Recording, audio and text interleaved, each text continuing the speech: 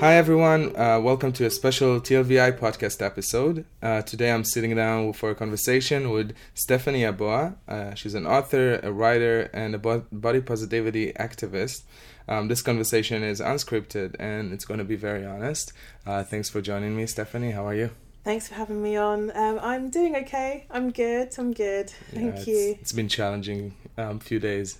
Yeah, just a little bit. Just a little bit, yeah. So we met, I'm in London right now, and we met a few days ago when we had a conversation that I was really touched by what you said and your sincerity and everything you stand for. And I just wanted to do this podcast because I wanted to give you an opportunity to speak directly to people and discuss what happened. You were in the middle of controversy online regarding some tweets of yours that we'll touch on in a minute. But first, let's take a step back. So you're an author. You published a book, right? Called what? It's called Fattily Ever After. Yeah, in which you discuss. We've spoke about that. You discussed the body positivity movement, where it started. Yeah, so it's a book about the way in which black plus-size women navigate society, everything from dating and culture and mental health to the way in which we're portrayed on TV and tropes and all of that kind of stuff. Right, and that's amazing. You also mentioned that you write in the book about the intersection of being a black woman and a plus-size woman. Mm-hmm. And yeah, so because I think the way in which we exist in society, if we're talking about sort of being plus size or having a different body shape, is a lot different to the ways in which non-black plus size people are treated due to just the intersectionality of being black and having misogynoir and colorism and all of these kinds of things. So I thought it was important to kind of get those narratives sort of into the ether, so to speak. Right. And so then you, I know you have a very successful blog, very popular. You write, I've read some of your posts that are brilliantly written, and I think you're such an important voice. But then I was a bit, I was puzzled into why you were chosen to be the diversity director for a magazine. What was that about? Yeah, you tell me. I have no idea. I have no idea. So when when all of this sort of happened last week, I kept seeing the term diversity champion, diversity director. So I was a bit confused as to who gave me that title because in regards to the magazine that I had taken up the post with, it was contributing editor, and there was that, as far as I knew, that was all I was signing up to do. So I'm not sure where the diversity bit came into. I wonder why they decided that you were going to be in charge of diversity for this magazine. It's a bit weird, but so the magazine Grazia, that's the name of the magazine. It's based in the UK. So they have like a division in the UK. I think they are based in Italy. I think they're originally an Italian magazine, and so they have editions all over Europe. And they picked you to be a contributing director, like just you, or do you know if they picked other people to? Yeah, so it was to be a contributing editor. And so it would just consist of sort of writing articles for the magazine or taking part in beauty judging awards or hosting panels, things like that. And then I believe there were a few other black women that were also chosen for the post as well, around the same time and after as well. So the news are announced to you that you're going to be part of the team in the magazine, and then things were taking a wrong turn for you. What exactly happened? Yeah, so it was announced maybe 3 weeks ago, I think. So after it was announced, I was approached to do a couple of things with the magazine. I didn't do them as of yet, so it was quite a new role. And then last week, some old tweets of mine were published by a publication, and so in response to that, Grazia decided to let me go from the position, which I think they had to be seen to be doing the right thing because of the comments that were brought up. And so subsequently I was let go from being a contributing editor for them. So if you're following me online, you know that I'm really against the whole idea of cancel culture, and I see that it's often targeting marginalized people that are the ones that are being canceled, be it women, people of color, black folks, and also Jewish public figures that are always the ones that are in the middle of this idea of canceling people. And for us as Jewish people, the most important thing that we can offer to, we're doing it every year. We're praying for forgiveness, and we're trying to change ourselves and to fix ourselves and to be better people as a whole. And there's a concept called for Jewish people that is called teshuva, which means you're finding an answer. You're to return back to Judaism as someone that is if someone is out of Judaism, it's called to do a tshuva, to come back to find the answer. Okay. And I think that what happened to you is you were seeking this way to you knew that you made a mistake, and you knew that there was a problem with some of the actions that and some of the things that you said on Twitter. But there was a conflicting. In this specific article that in the Daily Mail, that's the one that really stirred all this. I saw that there was some tweets that I couldn't find online by you, some things that were attributed to you, but you didn't say them. Can you help us to get some clarity about what exactly happened? Yeah, sure. So what the publications did was they found tweets from, I believe, 2011, and those tweets were predominantly tweets. So basically, when I was younger, I used to watch a lot of cartoons like American Dad and Family Guy and all of these kind of blue humor cartoons, and I used to live tweet jokes from them all the time. And so the tweets that the publications found just happened to come across two that were sort of Jewish community related jokes, and so there were a few, but the one that I couldn't find was the one about addicts. Is that something that you said? So with that one, that wasn't me at all. I did not engage in the tweet. I didn't like it. I didn't retweet it. I didn't say it. The original tweet is actually still on Twitter under the original writer of the tweet. Oh, right. And the only thing that I had in common with that tweet is that I used to follow the person who tweeted it because she was a beauty blogger.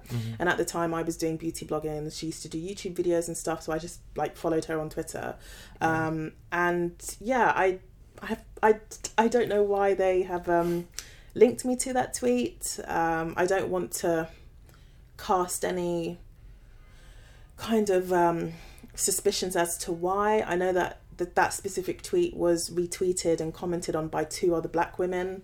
I'm not saying that, it's a case of them mistaking them for me, but I just find it a bit weird how it's been sort of linked to me.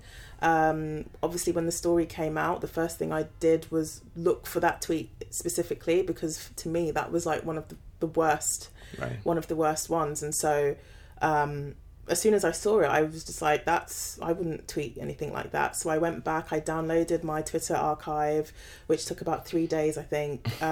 Went through every single thing, put the username in, and then put the words attributed to it in, and nothing came up. So yeah, it is really disappointing that I have been linked to that tweet, because I would never say anything like that is a particularly harmful tweet. And so it's just a case of I'm not trying to take away from the other stuff that I've said, which we'll touch on in a moment. But I think it's important to make it clear that the tweet about the horrific anti-Semitic tweet about Jews in the attic that was trying to mock the memory of Anne Frank, and was not something you wrote. And I think I'm bringing it up because when I looked at the article and the many other articles that were written about it, they all link to the original tweets that you had about from Family Guy that we'll speak on about in a second, and the one from January about genocide and white versus people of color, which we'll touch on in a moment. But they didn't link you to this horrific tweet about the attic, which I realized something is off. Yeah, that because I tried not to read the publications because I was a bit like, oh, my anxiety was through the roof. But I did have a quick read, and there were no screenshots, there were nothing of that nature, and so that was why I was like, okay, let me just go in and see if I've ever interacted with this tweet, and I hadn't.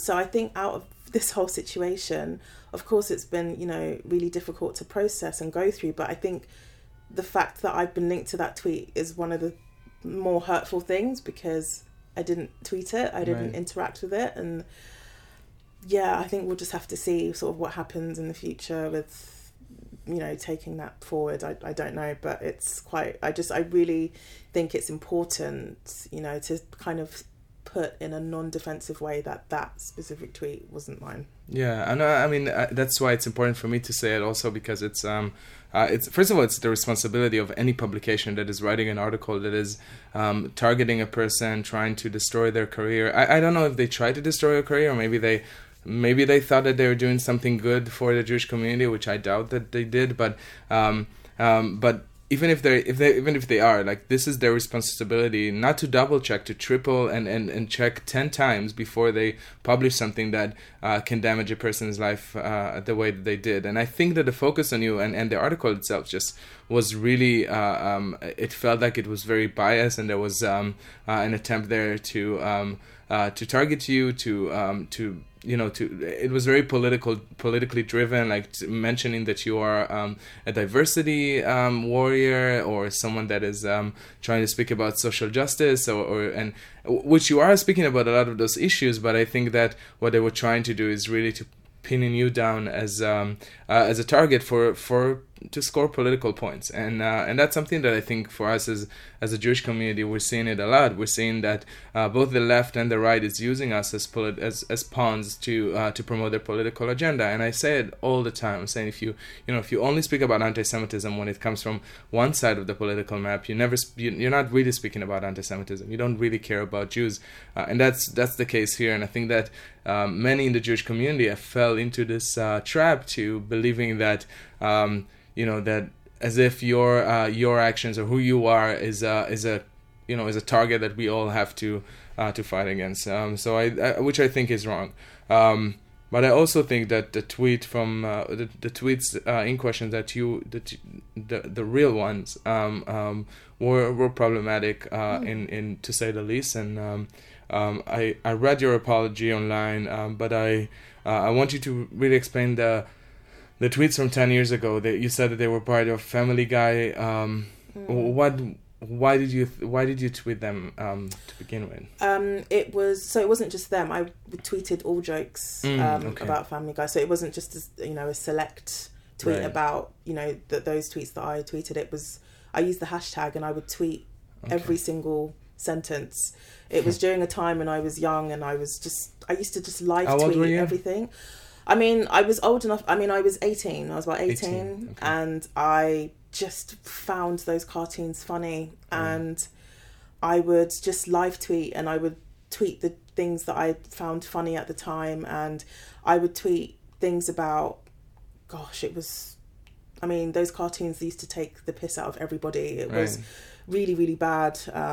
And in my stupidity, I was watching a scene in Family Guy, and I found it really funny, and I live tweeted it. And obviously sort of 10 years on, or 10, 11 years on from that, I absolutely know better. It was, during a time when we aren't as, I hesitate to use the term woke, but not as enlightened and as, broad-minded as we are now. It was, during a time when people, I don't want to say people, but I feel like a lot of us sort of made a lot of mistakes and would, be very insensitive across the board regarding anything.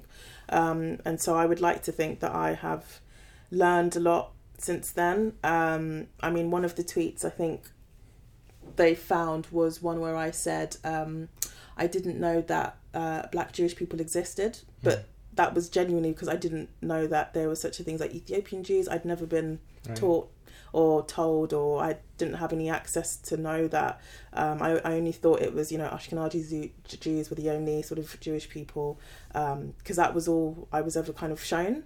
And so that was one of the tweets as well that they said that they thought to be, or that was offensive. And, looking back at it now, I can see why it is because of the erasure. But at the time, it was a genuine question. It wasn't meant to incite anything or be rude or be mean. I was literally just tweeting things that I didn't know. And looking back now, I'm horrified at the fact that I was watching these TV shows and just laughing and things that are not funny, but two, also just having that ignorance as well, and that's something that's only slowly come to me in increments with age. And so I just I don't want to defend or say we were all young, but I just wanted to kind of provide that clarity and just say it wasn't a case of me just tweeting these things out of my head. It was me copying and pasting stuff from other things that I'd watched, and it doesn't make it any better, of course. Like, it doesn't make any better or any different at all, but I'm just aware that some publications have chosen to omit that information, so yeah. If it wasn't from Family Guy, I'm sure that the Daily Mail would have found your statement saying that it's from there and disputed that and showing that it's not from there. I know it's from Family Guy.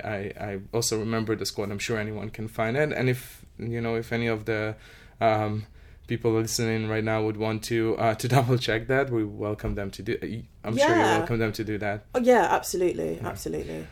So after establishing those tweets from 10 years ago when you were 18, that you're really apologized for, and I think that it's, just a second. Well, I'm just gonna cut here after 1 minute, and maybe I'll do this, and then I'll see the lines in the editor. So I think that it's also important to discuss this, how this really impacts the Jewish community. I think, the Jewish community right now is in a very sensitive time in around the world, not only in the UK, where anti-Semitism is in the US, for instance, is the highest it's been in 41 years.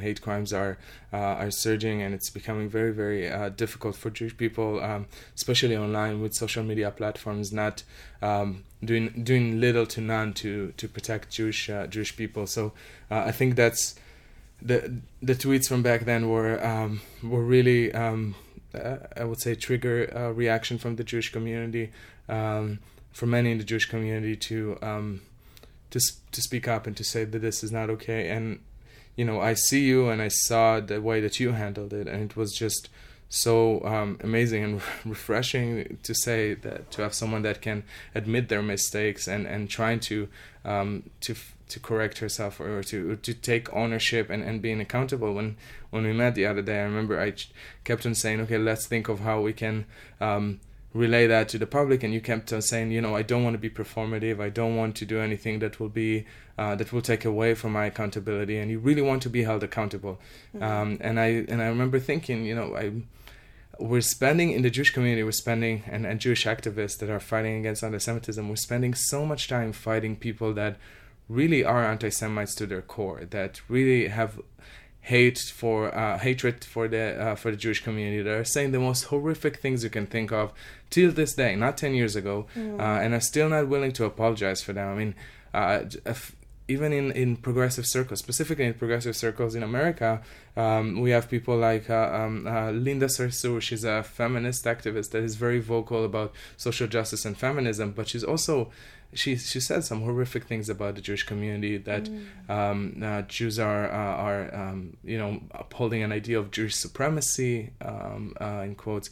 That's what she said, like really horrific ideas. And I'm thinking, we constantly trying to get her to understand why she hurts us, and we're constantly trying to get her to listen to us. And instead of listening, she's going on panels about anti-Semitism and explaining to the Jewish community what anti-Semitism is, which is just ridiculous to think of the temerity to do it. Yeah. And I saw you, and I saw the way that you spoke up, and I just said, this is you should be the example of what happened when you make a mistake, and you're actually actively trying to make it right. It was really touched me to see someone that is able to take responsibility, and that is so mature to want to learn more and to want to educate herself. And I really want to separate the two issues, because there was tweets from 10 years ago that were very problematic, quotes from Family Guy, all of them, that we discussed. But I think there was another tweet that they pointed out to in January that I want to separate it, because I think that the tweet in January is a bit more nuanced, and it's really taken out of context. And can you tell me about that tweet, and we can discuss that? Yeah, sure. So with the tweets, these tweets happened January of this year, and they occurred about 2 or 3 weeks after the general election in the UK. And during this time, there was a lot of tension between both the Black and Jewish communities, especially on Twitter. On both sides, it was kind of going back and forth. A lot of the Black community were being accused of being anti-Semitic because they were voting Labour. A lot of the Jewish community were being accused of being racist because they were voting Tories. And so neither wants to vote. Basically, it was a situation where I feel like people were voting in their best interests, which is completely understandable, because both parties are very, very problematic. And so I wasn't really taking part in the conversation, because I am not political at all. I don't know the discourse, I don't know the jargon. If I said something wrong, I wouldn't be able to defend myself at all. So I just kind of like keep quiet. And I was sort of liking tweets on both sides of the argument.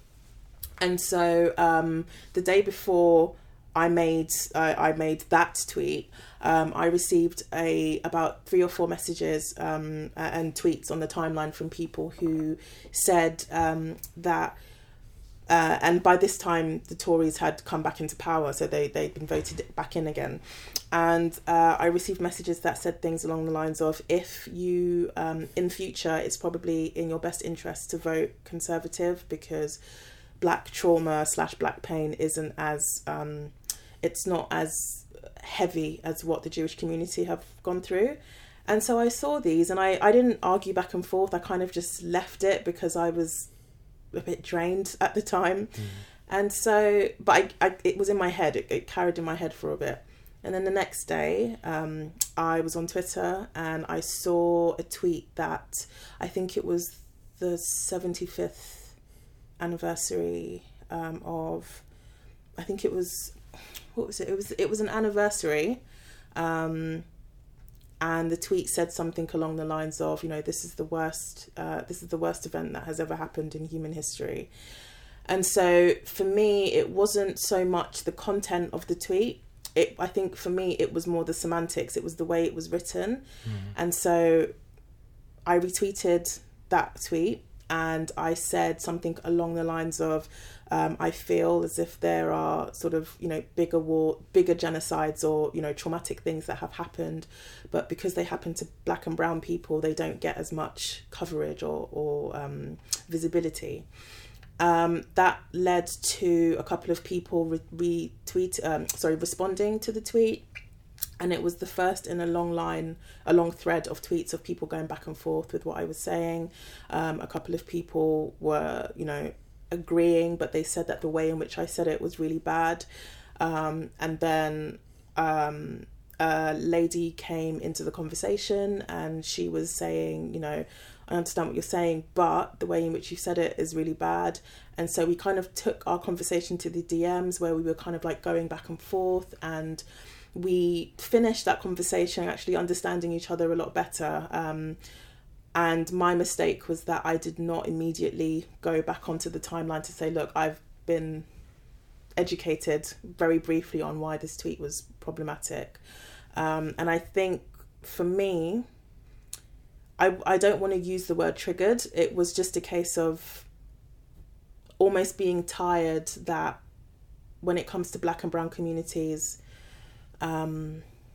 pain and trauma and, you know, the stuff that we've kind of gone through, it's not given the same amount of visibility or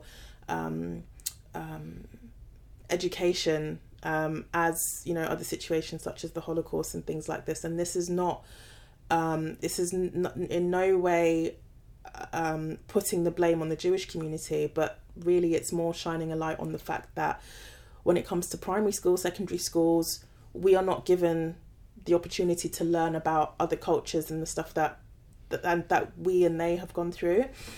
And really it's not, I mean, the blame is sort of towards white supremacy in general. Like, we don't really have the avenues to learn these kinds of things. So my tweet was to try and open up a conversation about the marginalization of other communities. But what I ended up doing was minimizing the pain and suffering of the Jewish community, and that absolutely wasn't my intention. It wasn't me saying that it didn't happen or that it wasn't as important. It was just me trying to visibility, expand the conversation. But the way in which I did it was very clumsy. Mm-hmm.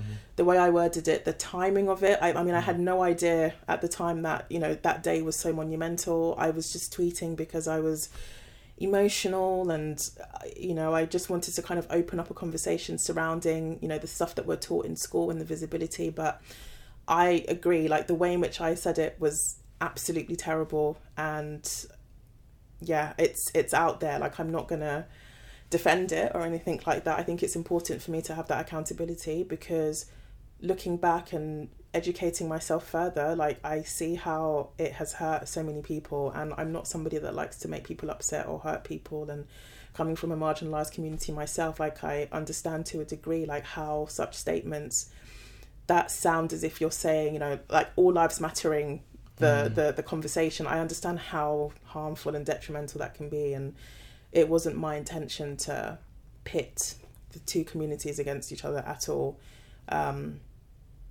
Yeah, so that's kind of, sorry, that was a really long explanation. I was just trying to wrap it up in a nutshell. No, it's really important to add those nuances, and I think that it's your point really resonate with me, because I think that what happened was taken out of context. The tweet itself was taken out, and people were sharing it and debating it as if it's by itself, it's a standalone tweet.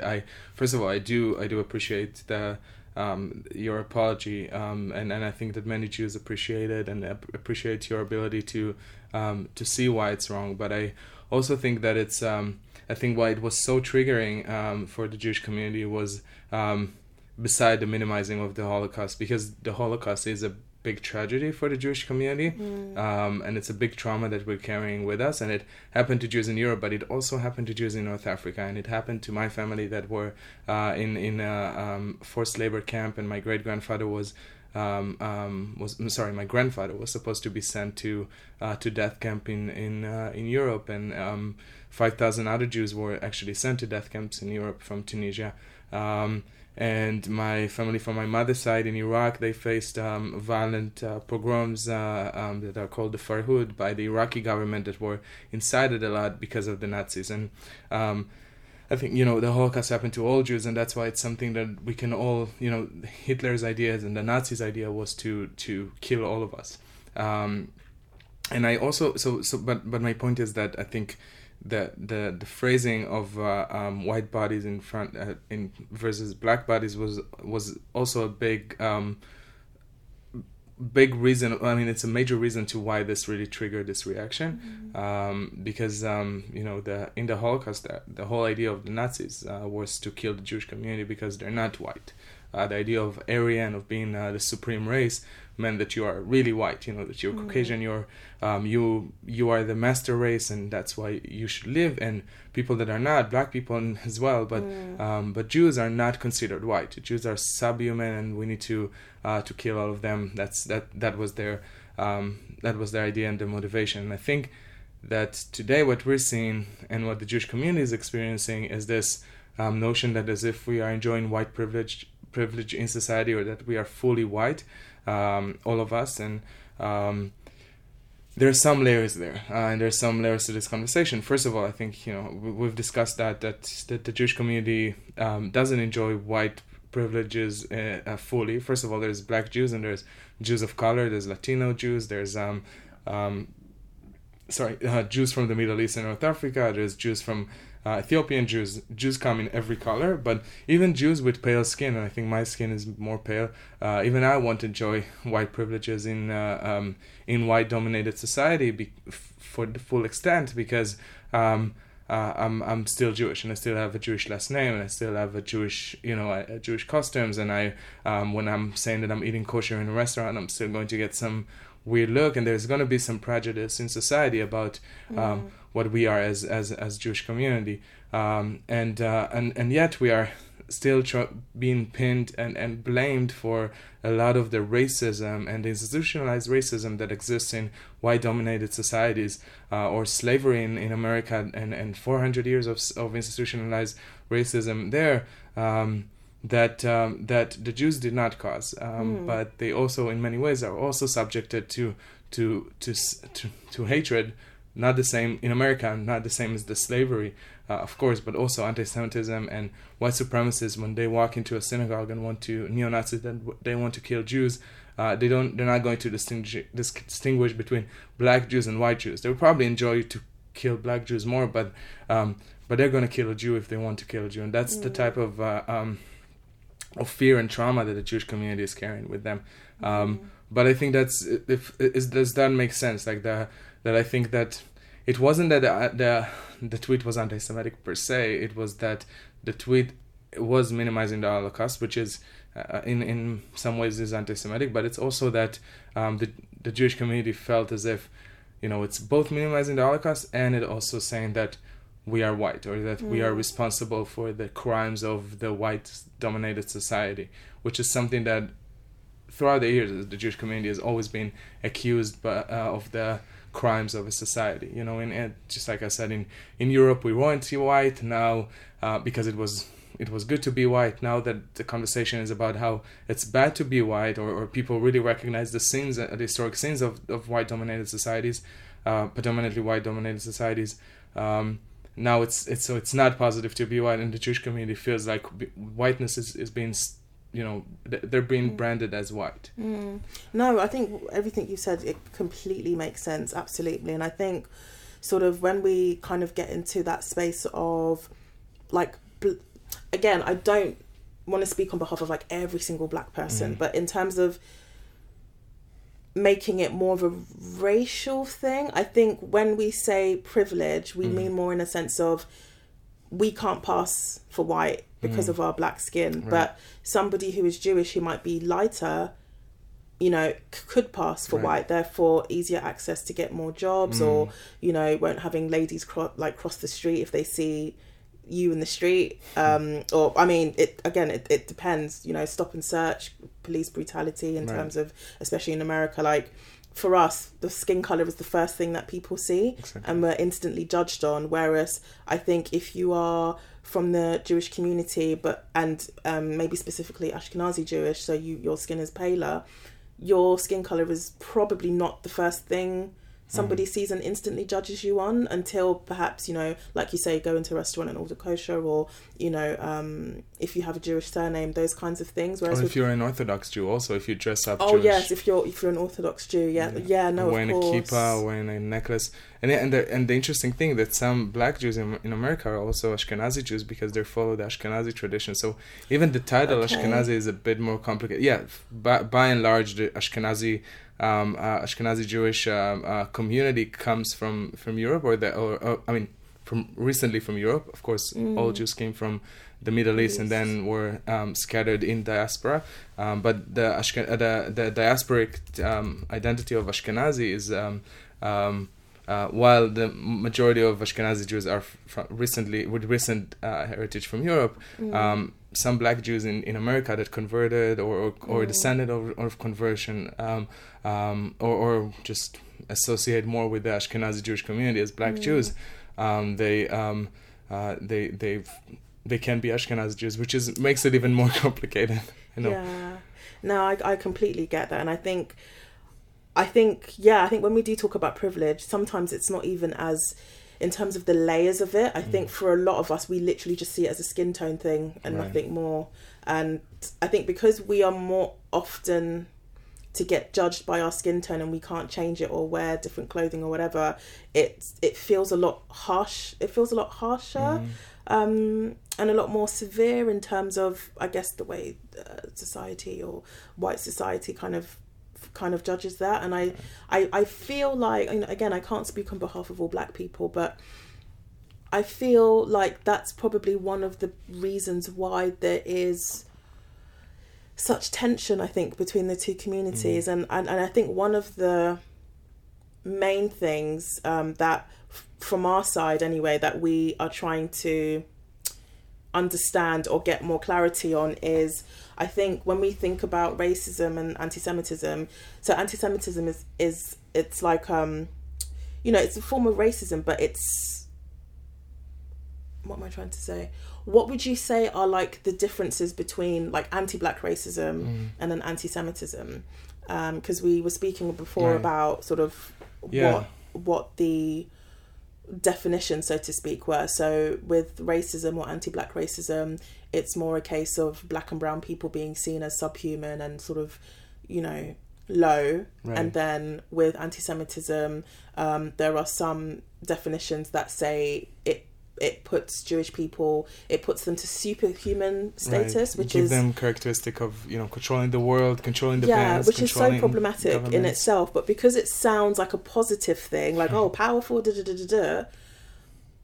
what we if we were to say that now, a lot of people who are not clued up or haven't educated themselves in the nuances between that would say, well, that's a good thing though, isn't it good, right. But it's because we haven't, or let me speak for myself here, I haven't gone into the history and read about why these tropes are so problematic, because they were used to paint you as superhuman, so therefore too powerful, we have to bring you down, drag you down, humble you. Dehumanizing, right? Exactly. Dehumanizing, yeah. So I think that's a really good conversation to have in terms of the tropes that are used and how different they are to maybe other kinds of racism. Yeah, I completely agree. I think another important point is that the way that we view this the bigotry against each community, I mean, I think it's very important for Jews to understand that the racism that black people and black Jews as well experience is, as you said, it's you can't change your skin color, you can't become part of the white majority in a society, and your experience is very unique and very specific.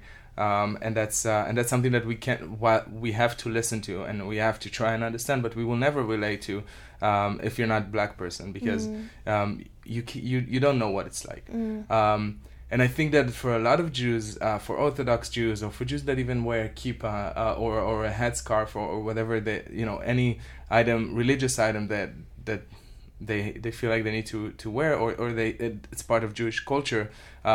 For them to not dress this way or to not have the head cover means not being Jewish and not being Jewish, and it means letting go of their identity. And I also understand, and I had this conversation with a black friend just a few weeks ago on how for them it's for some black people it's almost a wishful thinking to be able to just be white and be part of the society, because they want to stop facing this racism. Of course, they don't. They're still very proud of. My friend is very proud of his heritage and who he is, but it's it's almost like I just wish to be accepted, and I think that's also for the Jewish community, for a community that in living memory has been killed for not being white. Like for them, it's also a big thing that they wish that they could, but to just not wear your headscarf, while it sounds very easy and anyone can do that. I mean, you can just not wear this, right? And it's really not easy for them, because if they do that, they're going to betray their identity. They're going to change who they are. And I think that both communities are facing such unique hatred and racism and bigotry in society, but but each community really needs to, and I think that's what we're doing here. We're listening to one another, and I never thought about what you said. I read it before, I thought about it, but I think you made it very clear to me that the idea of like being that society, is many parts of society will look at black people as inhuman, and will try and dehumanize them as putting them down and saying that, you know, they're inferior to the white race. And while the Jewish community is being always, you know, putting up and saying that being dehumanized, but in a way that's saying that, you know, this is the Jews that you know in the public sphere, in the public eye, are, you know, the Jews that you know are directors, they're powerful bankers, and that's even something we spoke about that you didn't know. Remember? Yeah. So we were speaking the other day about like the history of like banking, and right. And you know, there is this kind of trope or the stereotype that a lot of people within the Jewish community are like really rich, and I even like read stuff about like the Rothschild conspiracy, which is absolutely ridiculous. And you know, you explained to me that you and another friend of mine, Alison, explained to me that the reason that at the time a lot of Jewish people went into banking is because it was seen as a dirty job to deal with money. And so it's just a case where over the years, you like, in terms of a community, if there was somebody in a community that was doing a specific job, and over the years you kind of just stay in that job, or like would prefer to do that job. And it's not a case of, you know, and I don't like the fact that it constantly gets linked to like being like greedy or, you know, doing all of this. It's literally a job that was given because it was seen as dirty. Because the only job we could have done, right? Yeah, exactly. And so for me, like learning that, I was like, oh, wow, okay. Yeah. Because when I sometimes hear these tropes and I'm just like, I don't think anything about it. It's just a thing that I've just heard. And so I think it's important, especially within, you know, communities outside of the Jewish community, to be aware that when you say these things that you think are probably good or positive, that it can actually have the opposite effect. Like, for instance, within the black community, when people say that strong black women or sassy or, you know, all of these things, they're actually quite detrimental, because then it puts us in that superhuman category. And then you have things such as, you know, 1 in 5, or was it, what was the percentage? Black women 5 times more likely to die in childbirth because of the assumption that we're stronger and we can take it, therefore we don't get access to pain relief, painkillers and attention. So a lot of us are dying in childbirth because you've put us on a level of black women being so strong and powerful, which is terrible. And so in the same vein, it's like you can't put other cultures, you know, on this pedestal, so to speak, because it is very detrimental towards the community, and it doesn't mean like no, it's so right. I mean, I'm thinking about like stereotypes of Jews and how we need to deal with both, you know, all the Jewish community. They're all rich and powerful, and most of my friends and my family, I mean, my family had to live paycheck to paycheck, still does in most of my family members, and Jews around the world in general. I mean, the majority of us are not rich and wealthy and powerful, but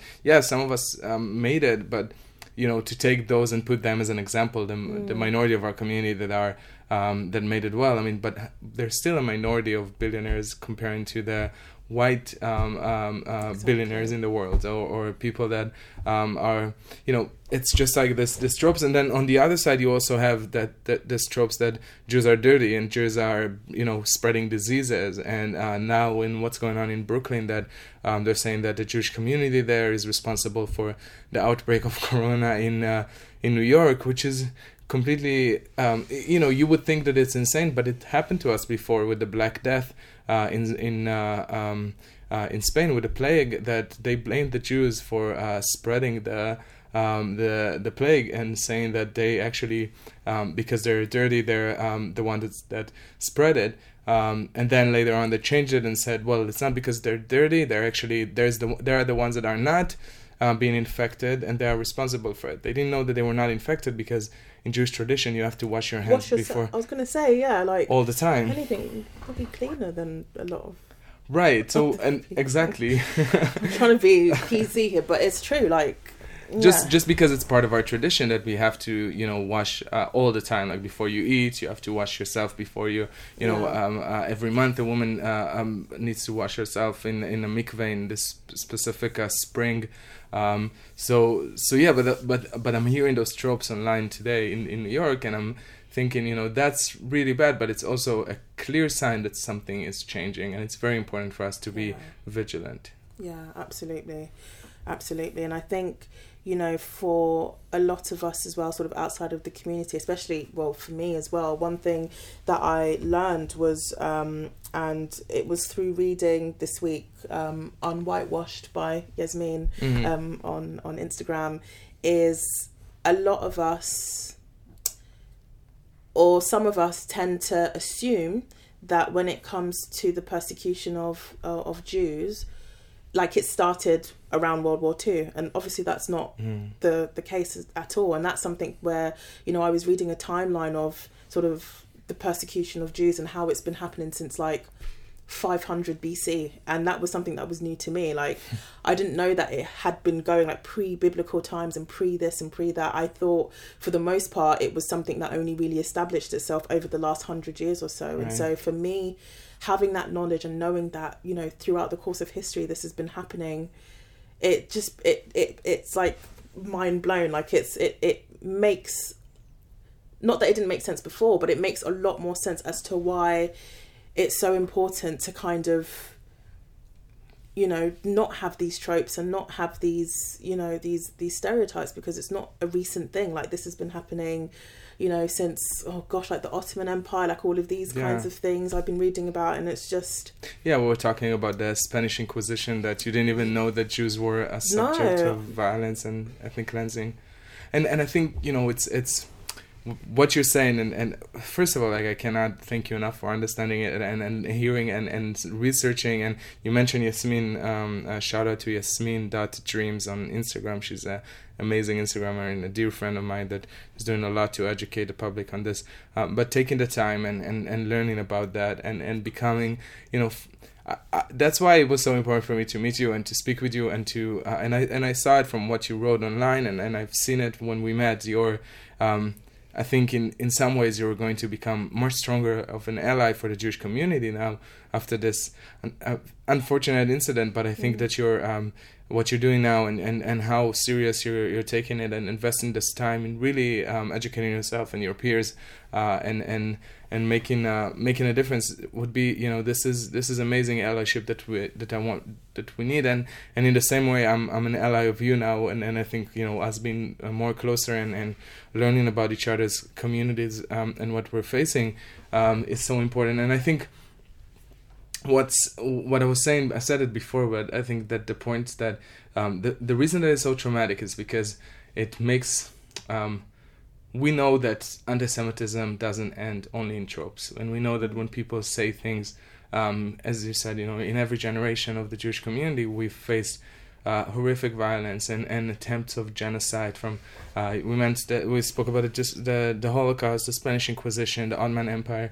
In every, we're still a minority, a tiny minority, like 0.0 something % of the world population, and there's still so much hatred being targeted on us, and we're trying to educate the public, but I think in many ways we're also afraid. It's really fear, and it's not fear that is unbased. It's fear that we know that societies, societies that are predominantly not Jewish, in every place we've been, have targeted us and have done horrific things for us. And I think that's what we're trying to say. It's not just that it's semantics and whatever, you guys just move on. Like, it really harms us, and in the same way it harms the black community. The semantics that is racist. It's not just racism that people say things and it's whatever. No, it's just like you said. You gave those examples that are so important of how racist ideas actually have consequences that cost life for black people. Yeah. So what are you thinking? I'm just reflecting on Oh, it's really deep. Yeah, and I think. Do you want a moment? I'll get you tissue. No, I'm good. It's just I was really like. It's emotional, yeah. It's emotional. It's a really emotional topic, and I think that's why it's important now more than ever for two really marginalised communities to actually have that bridge where we can, because we are so similar. I think even in regards to sometimes I speak to some of my friends who are Jewish and we talk about like little cultural things that we do in both communities, everything from like head wraps to to the stuff we wear and just the way in which we raise kids and stuff. Like I feel like there are so many similarities on both sides that these are the things that we need to kind of focus on as opposed to the differences, because the only thing that is winning here by us arguing is white supremacy. And they probably love it that there is a lot of tension between the two. They love it. And there just needs to be a lot of education. I think there needs to be a lot. And I think that one of the reasons why there is a bit of a divide is fear on both sides. Yeah. Scared of saying the wrong thing, scared of incurring the wrath of either community, not knowing what to say, knowing what to say kind of thing. And then also this one-upmanship that seems to exist between like, the Holocaust and persecution versus slavery and colonization and all the general stuff that's happened with our community. And I just think it's, where I went wrong is doing the whole, oh, but what about us kind of thing. And it shouldn't, that shouldn't exist. It shouldn't be there. We should really be, working together. Like I even say, in my book, when I'm talking about, something as random as body positivity, it was started by black women and Jewish women in the 1950s in America. Loved it. And that is important. Like the stuff that we can do when we come together, just like topple white supremacy. That's am I allowed to say that? I don't know, but it's true. Like I just absolutely. I think it's important to kind of to have these open discussions, and also I think create safe spaces where either one of us can ask questions that we probably didn't know, or maybe find out clarity without being scared of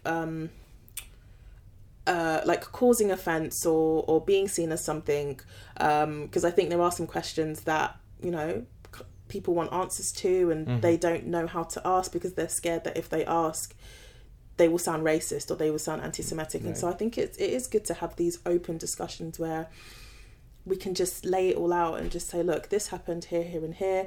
This upsets us because of this, and vice versa as well. And so I feel really privileged to be able to kind of have these discussions with you and actually read more about, just for me, it was just shocking how far back this goes in regards to the persecution. Like I some of the stuff that I read was heartbreaking, like the conversion of, being forced to convert to Christianity. There's and then there's this whole debate which I don't really get about, Jesus and all of that. That's a lot of black people are Christians, and so there is this whole, and I'm not saying it's just black people that think this, but within Christianity as well, which as a Christian I find problematic as a religion anyway, which is why my Christianity is more between God and me and not churchy bits. But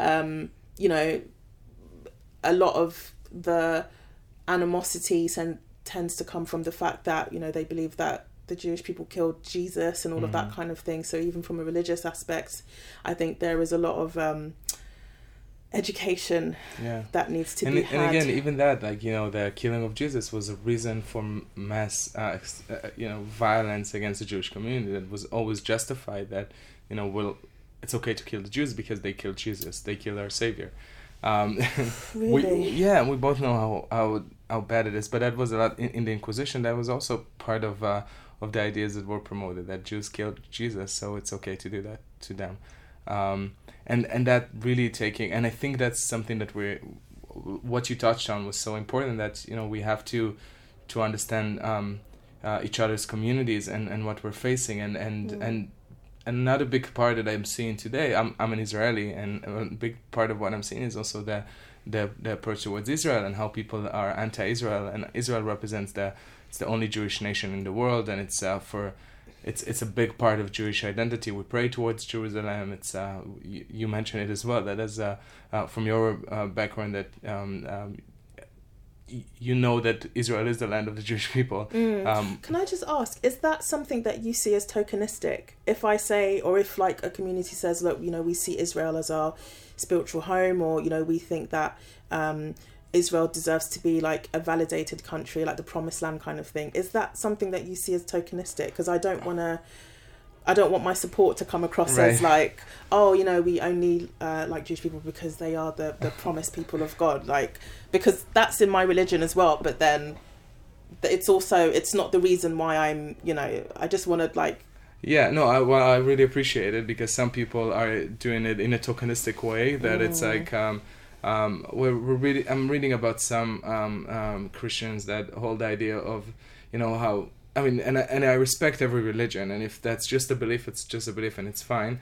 But I read that Jews need to go back to the promised land, so the Antichrist come, and then all Jews will convert to Christianity or something like that. Which I haven't really dived deep into it. So that might be a bit tokenistic, but I think that if it's part of the religion of your religion or anyone's religion, like, which in many cases it is, like Jews are referred to because it's the oldest religion. It's referred to in the Quran. I mean, when Muhammad's armies came to the Middle East, they were fighting the Jewish community there. So I think it's okay to mention it if it's part of the religion, and it's really fine with us to discuss it. But to understand that it transcends only a religious belief that is different than ours. It's also, we have indigenous roots to this land. We all come from there. We're in genetic tests, you can find that many Jews are also, share the same DNA, right? And also that is traceable to the Middle East, which I also, I don't think we need to go down this path, because this is also a bit sensitive, because we've discussed the Holocaust and the idea of race, and how Jews have, according to the Nazi ideology, we are a different race of subhuman. So this is also sensitive, but in any case, I think that the important thing here is that we're having this conversation, and there's so much that I want to learn more about the racism that you're facing, but also about the positive things about the Black community. And I think that it's so important for us to not, and that's why I'm doing it, because I think it's important for us to come together for in history, the Black community, the Jewish community always stood together. In America with Martin Luther King, and later on with other social justice causes, that Jewish community traditionally, because we believe in these values of making the world a better place for everyone, because we believe in the values of equality and justice, we've been there. And I don't know what happened to us recently, that I'm using a wide brush here, but many in the Jewish community, at least the ones that I've seen online, which I don't know if they're real or bots, but a lot of people were Jewish people were so upset that they weren't able to even try and have this conversation, or try and build those bridges. And if we'll continue this way, the only people that are going to benefit from it are neo-Nazis and white supremacists and KKK and this type of people that really have, they disagree about a lot of things, but they all agree that the Jewish community and the Black people are both subhuman, or sub or super, but not human, and both need to be treated as such. And it's scary, and it's scary for Black people, it's scary for Jewish people, and I think that we both have to have these conversations and understand that anti-Semitism and racism are not the same, but that we are both marginalized, and that we need to listen to one another and understand those differences. And this will be a way for us to grow. And I'm thinking that maybe we can discuss it later, but maybe that will be like a first podcast of a future of podcasts that we can discuss these issues, because I think it's so important. I absolutely agree. I think it's important to kind of keep having these conversations. And like you just said as well, like a lot of people don't know, the difference between anti-Semitism and racism, because we assume that anti-Semitism in terms of the values and what constitutes it or not is the same as racism. And so when, if there was an occasion where we do say something, we wouldn't know that we're being anti-Semitic until we're told. because there are different, there are little nuances that a lot of us may not be aware of, such as the whole, powerful thing. Like, a lot of people wouldn't have any idea. And so I think it's important to have these discussions. Like you say, I don't know how or where this divide kind of started, but we're here. And it's important to kind of have these structures in place where we can have open and honest and frank conversations, because we need to have some kind of commonality. Like, I do feel like a lot of it's not even down to the way in which we see each other. It's literally just because nobody is talking, and there's a fear that's growing, and the fear is bigger than the opportunity for us to communicate. But my hope is that the Jewish people that are listening, the ones that are open for this, to hear this conversation, I could not be more grateful, and I want them to also speak to their friends and their colleagues and their family members, and try and explain that to them, everything you heard here today, and be more open, because we have no other option. We have to work together. I agree. And the thing that I was going to say was that I absolutely understand why this is such a trigger point, and I understand why, if somebody does say something terrible and they come out and they apologize for it, I understand why there is that kind of wariness of, they're lying, or they don't mean it, or they don't, because there is such a long history of people intentionally being anti-Semitic, and the trauma and the tragedy and of having to carry basically this trauma of not only what happened during the Holocaust, but the thousands of years of being persecuted. So when somebody does say something and they apologize, it's almost a sense of, they're only just saying it because, or they don't mean it, or it's like you're so used to, can I swear on here? Yeah. Okay. It's like you're so used to being shitted on by other communities that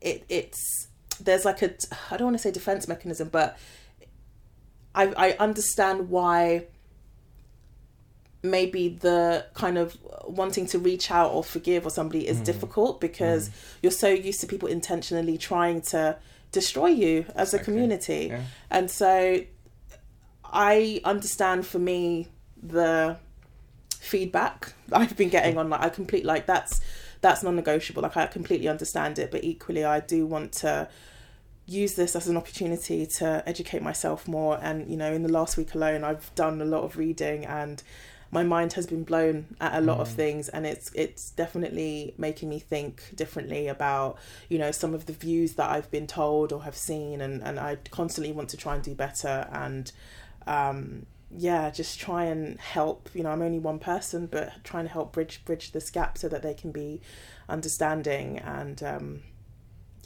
is hoping that in the future we're able to kind of like do more things together. It's such a nuanced and an important discussion to have, I think, between both communities. Yeah, and on this on the description of the podcast, or wherever you're listening to it, there will be a few links to the ADL, the International Holocaust Remembrance Alliance, some other resources that you can use to learn more. And maybe, Stephanie, you can also suggest for a few resources on racism and things for the Jewish community to also learn more about. But that's what I said in the beginning, and I'll say it again. I think you're going to be such a stronger ally to the Jewish community than you were before this started.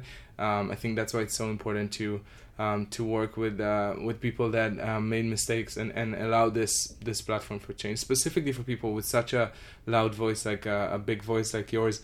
Not loud is not good. Big voice. I mean, that is doing something that is so important. I mean, your writings and your what you're doing online on Instagram and on Twitter, and your book and your next book, hopefully that will come soon. I think all of this is super important for us as a society to read and be exposed to and to learn and to expand the conversation. And I'm